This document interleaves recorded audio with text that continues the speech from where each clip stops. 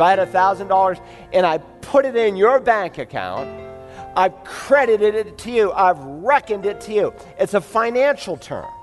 And that's the word that's being used here. So Abraham, we're told in the book of Genesis, believed God, and it was reckoned, it was credited, it was imputed to him, the very same righteousness that God has. Hello and welcome to Search the Scriptures, the Bible teaching program of Dr. Carl Broggi. Dr. Broggi is senior pastor at Community Bible Church in Beaufort, South Carolina. In our study of the book of Romans, we move into chapter 4 today in a message entitled, The Salvation of Father Abraham. Having shown his readers the natural depravity of man and the inability for man to save himself, the Apostle Paul now gives his Jewish audience an example that they'll be able to relate, that of the great patriarch of Israel, Abraham. Just as believers today look back at a risen Savior, those who were justified in the Old Testament days looked forward to a coming Messiah. This was true of Abraham, who the Bible tells us believed, and it was credited to him as righteousness. I want to invite you to take your Bibles this morning and turn to the book of Romans chapter 4. It's one of the great chapters in the Bible that describes salvation by grace alone through faith alone. The word faith appears 16 times in this chapter, underscoring the importance of your faith in Jesus Christ.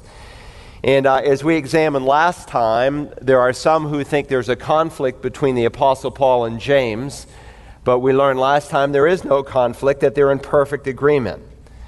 Nevertheless, we've discovered that while some people believe in salvation by faith, they do not believe in salvation by faith alone. And the word alone, I suppose, is really the watershed that divides the Catholic Church from the Protestant Church. And so sola fide is one of the 5 watchwords printed on the stained glass window behind you, 5 watchwords of the Protestant Reformation. We studied that the Roman Catholic believes in salvation by faith, but not salvation by faith alone. We learned that they believe in the value of the blood of Christ, but not in the value of the blood alone. While the Roman Catholic Church accepts Christ as a mediator, they do not believe he alone is the mediator. While they acknowledge the authority of Scripture, they do not believe that Scripture alone, sola scriptura in Latin, is our final authority. And so these are important things that we're studying. And Romans chapter 4 is a reminder that we are saved by grace through faith alone, apart from any works. Now, before we read our text, since we're going to be here for several weeks as we crack a new chapter in our study, let me just give you an overview so you know where we're going. In verses 1 through 8, the Apostle Paul illustrates that neither Abraham nor King David were saved by any works. And then when you come to verses 9 through 12, he demonstrates that Abraham was not saved by circumcision, something that was very important for a Jew, especially to understand in that century, which has great application for us in other realms in this century. Then in verses 13 through 17, he demonstrates that Abraham was not saved by any obedience to any given law that God had given.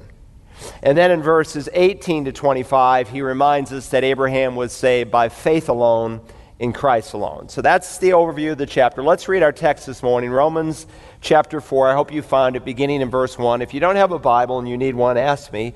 The scripture, most of it anyway, will be on the screen this morning. Verse 1, what then shall we say that Abraham, our forefather, according to the flesh is found? For if Abraham was justified by works, he has something to boast about, but not before God. For what does the scripture say? Abraham believed God, and it was credited to him as righteousness. Now to the one who works, his wage is not credited as a favor, but what is due. But to the one who does not work, but believes in him who justifies the ungodly, his faith is credited as righteousness. The body of John Milton Gregory is buried on the campus at the University of Illinois in Urbana, where that famous missions conference is held every 3 years. But his legacy lives on in his writings. He wrote a classic book that has been resurrected in a number of new books in the last, I suppose, 2 decades by Christian authors, but it was really original with him. It's called The 7 Laws of Teaching. And in that book, he articulates different principles that are necessary for one to be successful. And the principles, I suppose, in one sense, are not unique to him because they come right out of the Scripture itself, from the master teacher, the Lord Jesus. But in that book, the 4th law of teaching, he says this, and I quote, "The truth to be taught must be learned through the truth already known." Let me say that again.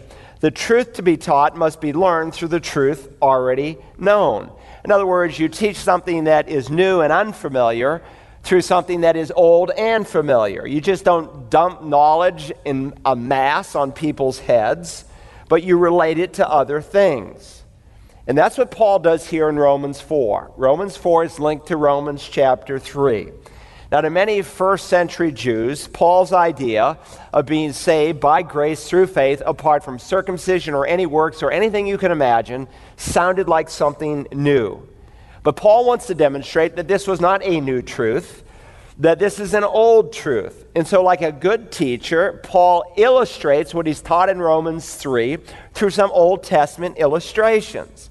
Again, if you're a teacher, you know that one way for people sometimes to grasp a truth is to illustrate the truth, and that's precisely what Paul did. In the 19th century, there was a very famous Baptist preacher by the name of Charles Haddon Spurgeon, and he said, "The sermon is the house, and the illustrations are the window to let the light in." The illustrations are the window that lets the light in, and so Paul lets some light in, and he illustrates further. Again, he's copying what Jesus did. Jesus told many parables. He took familiar things to teach truth. Then, of course, Paul's writing not under his own power, but under the inspiration of the Holy Spirit. And God, the Holy Spirit himself, is called the teacher in Scripture. And so Abraham, who lives 2,000 years before the book of Romans was ever written, demonstrates that what Paul is teaching is not something new, but it's as old as Abraham. It's actually as old as Adam. That God has only had one way of saving people. If you remember Romans 3:28, don't let the chapter and verse divisions throw you off. Those are artificial, added by men to help us to get around. But if you look at Romans 3:28, he said, "For we maintain that a man is justified by faith apart from the works of the law." Now, many highly religious people in Paul's day would take great objection to that. And people have not really changed in some 2,000 years. The religion out there in the street is that if you want to go to heaven, you're going to get to heaven by the things that you do. And so Paul is going to illustrate from the Old Testament that God has only had one way throughout all time of saving people by grace alone, through faith alone. That there's not a single individual in the history of the world that has ever been saved by good works. Anyone who goes to heaven, whether it was before the law, whether it was during the time of the Mosaic law, whether it was during the church age or during the time of the Great Tribulation or the millennial kingdom or any other conceivable age that you can think of that is unveiled for us in Scripture, has only gone to heaven because they have exercised faith in Jesus as Messiah. And if you don't believe that, I hope to convince you before we're done with Romans chapter 4. If there was any other possible way for God to save an individual apart from Calvary, then Golgotha was the blunder of the ages.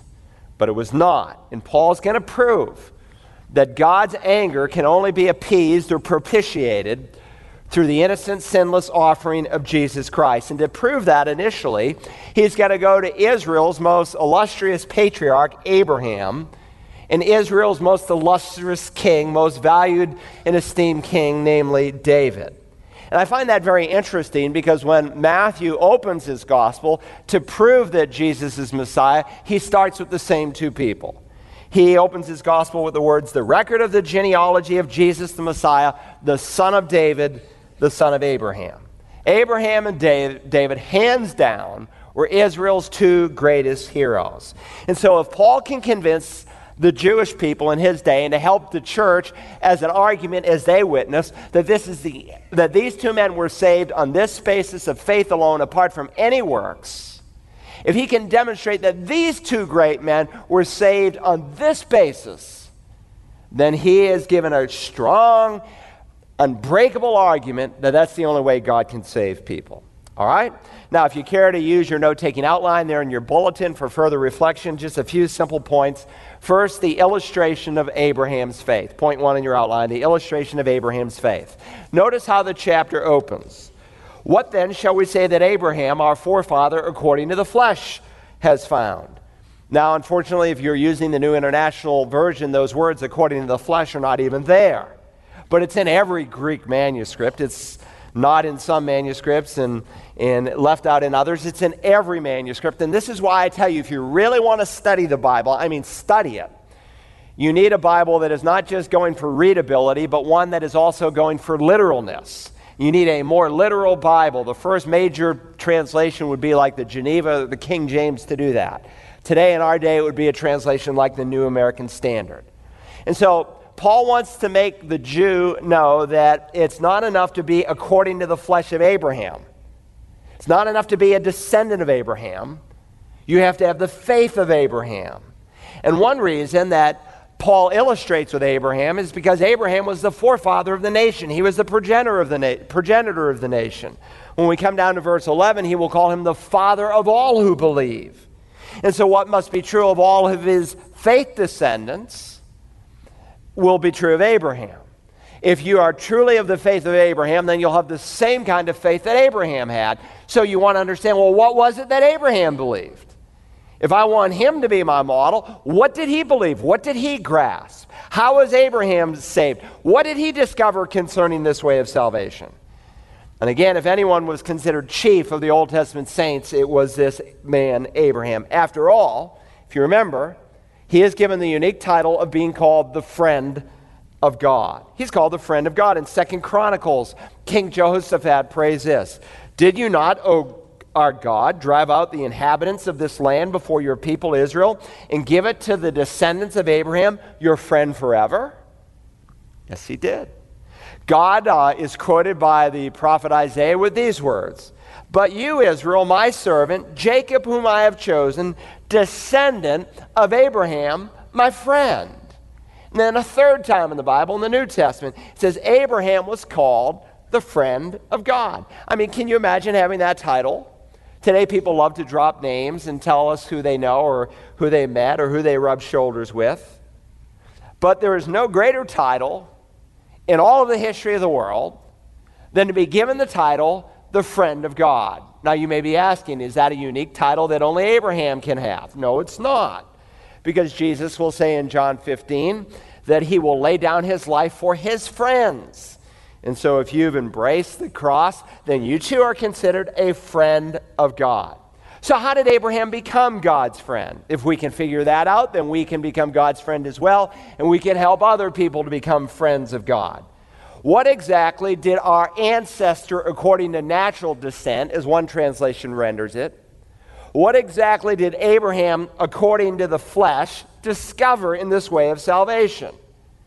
And again, if he was saved by works, then we're all saved by works. If he's saved apart from works, then we're all saved apart from works. And so Paul asks kind of a theoretical question, a what-if question.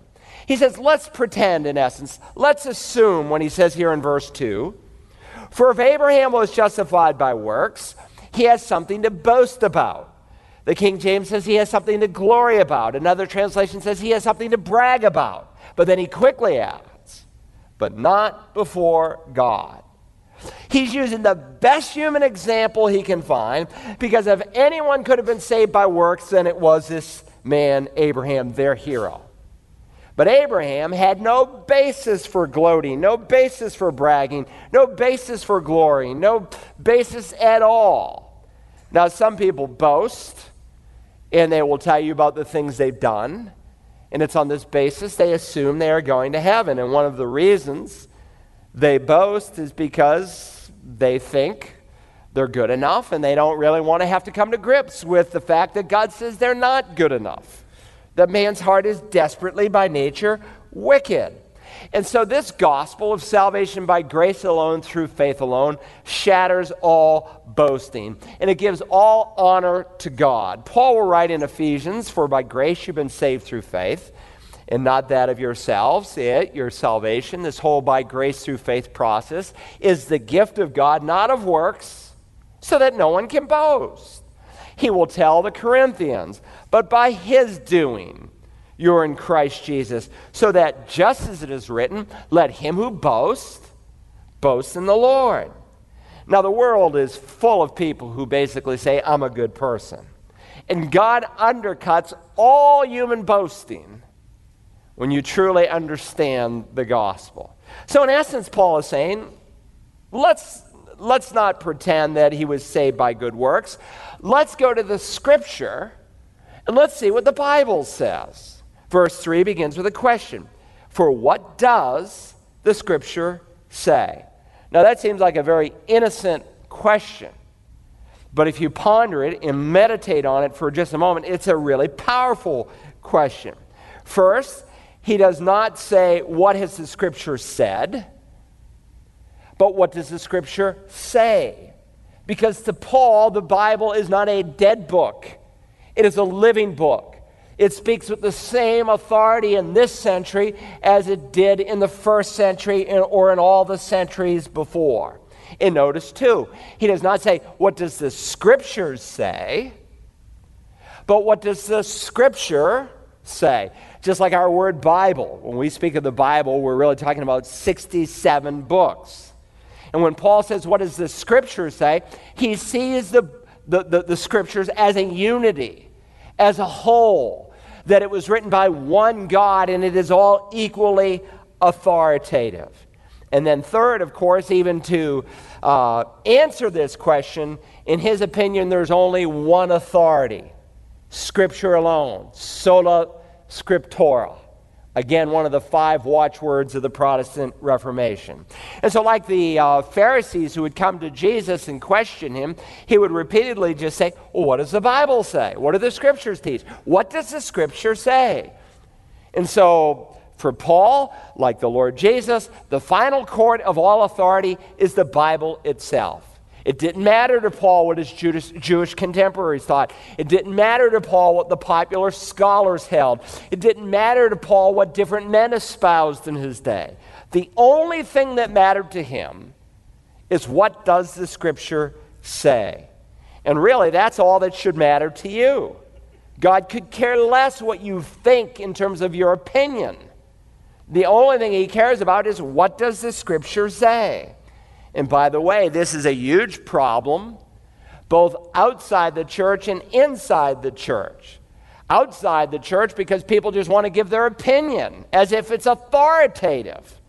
And it's a huge problem inside the church because more and more people don't know what the Scripture says. You ask a person about just any topic you can think of and they will be quick to give an answer. When you ask people in the church, they'll be quick to give the answer. And sometimes you say, well, but what does the Bible say? And more often than not, they'll say, well, I don't really know what it says. And, I'm not a biblical expert. And so today we have these Bible studies where people sit around and they talk about what the Bible means to them. God could care less what the Bible means to you. He's interested in what the Bible means to him. And when you understand what the Bible means, what he said in its original context, then and only then can you make a proper application as to what it should mean to you. And so I think, in my opinion, the new liberalism in our day are many of these mega church pastors who just give little snippets of verses, very often out of context. One of these guys amazes me because he'll use the same verse to teach about 5 different things. I'm like, good night. Open the Scriptures, read it in context. Don't come up with what you want it to mean. So one famous mega church pastor said, look, unless your church has a vision, they'll perish. What's your vision statement? Give me your vision statement. The verse is totally torn out of context. When Proverbs says where there is no vision, the people perish, he's talking about Revelation. Where there is no Scripture, when God doesn't speak, the people dry up and perish. Every church should have the same mission statement in essence because God hasn't given a multiplicity of missions. He's given one mission. Now there's different ministries, but there's one mission that God has given his people. I've met people, homosexual people. I met people who are adulterers, who are involved in extramarital sex, single people who are engaged in premarital sex, and they'll tell me, it's fine, God approves of what I'm doing. And they've told me that God has given them a confirmation in their heart that everything is just fine. I spoke to a man not long ago who listens to me in my radio ministry, and he was in crisis, so he called for a counseling appointment, and he revealed to me, I hold these Bible studies, and every week after the Bible study, a woman spends the night with me. And I've met people who are living with people who aren't their spouses, and before they go to bed, they read the Bible and they pray. Listen, what is important is what the Scripture says. How do you become a friend of God? What does the Scripture say? How are you to be forgiven? What does the Scripture say? How do you get your conscience cleansed? What does the Scripture say? How do you get to heaven? What does the Bible say? And so what does the Bible say about being saved apart from works? And so Paul quotes the Scripture. Notice Genesis 15 and verse 6. Abraham believed God, and it was credited to him as righteousness. Now, he's already stated this truth back in Romans 3:21. If you look on the prior page in your Bibles, look at verse 21. Paul says, "But now apart from the law," that is, apart from any good deeds that you can do, apart from the law, the righteousness of God, and that's what you need if you want to go to heaven. You need the righteousness of God. You need the perfection of God, because you cannot violate his holiness. He will not allow anything into his heaven that will defile it. Apart from the law, the righteousness of God has been manifested, being witnessed by the law and the prophets. So for the need for righteousness that comes apart from the law, apart from any obedience, is not something new, Paul is saying. It's something old. It's something that has been manifested. It is something that has been revealed. It is something that has been made known, depending on your translation. And remember, again, at this point in human history, when they referred to their Bibles, they didn't call it Old Testament, New Testament. They called the Old Testament the Law and the Prophets. That was the summary, or sometimes they call it the Psalms, the Law and the Prophets. Again, the same three words summarizing all the Scripture. And so Paul wants us to understand, he's already stated it in Romans 3:21, that God in the Old Testament Scriptures saved people apart from deeds on the basis of grace. God doesn't have one plan of salvation for the Old Testament saints and a new plan of salvation for the New Testament saints. And to prove it, he illustrates with Abraham. For what does the Scripture say? Abraham believed God, and it was credited to him as righteousness. If you're using the old New American Standard, it says it was reckoned to him as righteousness. The King James ESV says it's counted to him as righteousness. The New American Standard says it's credited to him as righteousness. Now, the Apostle Paul, 5 times in 6 verses and 11 times in this chapter, uses this word credited or reckoned. Now, in some English translations, because they don't want it to sound too monotonous, they'll use 3 or 4 different words as they go through the chapter. They'll use the word reckon or count or impute or credit. But in the Greek New Testament, there's one word used 11 times, and the New American Standard very precisely captures it. It's an accounting term in biblical days. When Paul writes to Philemon about Onesimus, he said this: if he has wronged you in any way or owes you anything, charge that to my account. Or you might translate it, reckon it to me. It's the same Greek word. It's like taking $1,000. If I had $1,000 and I put it in your bank account, I've credited it to you. I've reckoned it to you. It's a financial term. And that's the word that's being used here. So Abraham, we're told in the book of Genesis, believed God, and it was reckoned, it was credited, it was imputed to him, the very same righteousness that God has. So in verses 1 and 2, Paul is asking the question, how is Abraham justified? And in verse 3, he answers, Abraham believed God, and he was justified or reckoned as righteous.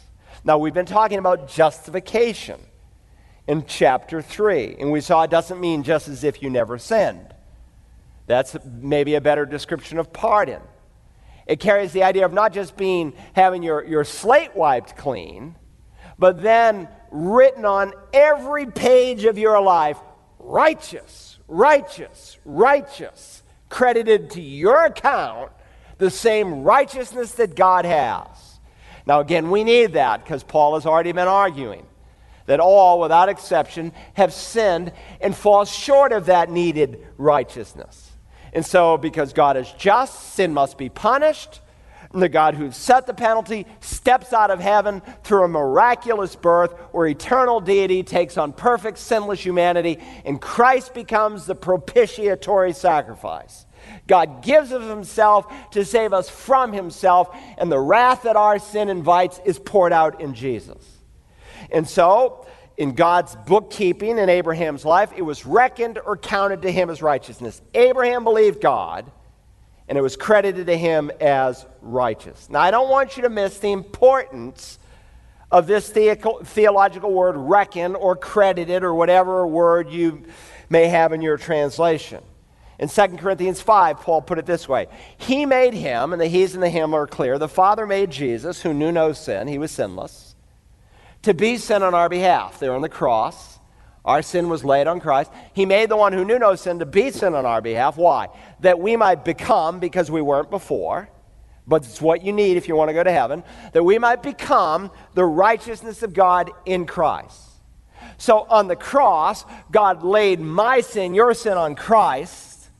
And when you come to faith, he credits you with the very righteousness that he himself has. Now, the Bible says all of us, like sheep, have gone astray. Each one has turned to his own way, but the Lord has caused the iniquity of us all to fall on him, on Messiah. It was a prophetic passage. Our sin is laid on Christ, and in exchange, when you come in faith, God gives you his righteousness. Now, the common descriptive term, as you know, I hope by now, from Romans 1 and verse 7, the common descriptive term in the New Testament that God uses to describe his people is that of saints. And the word hagios, or in the plural hagioi, means a holy or a separated one.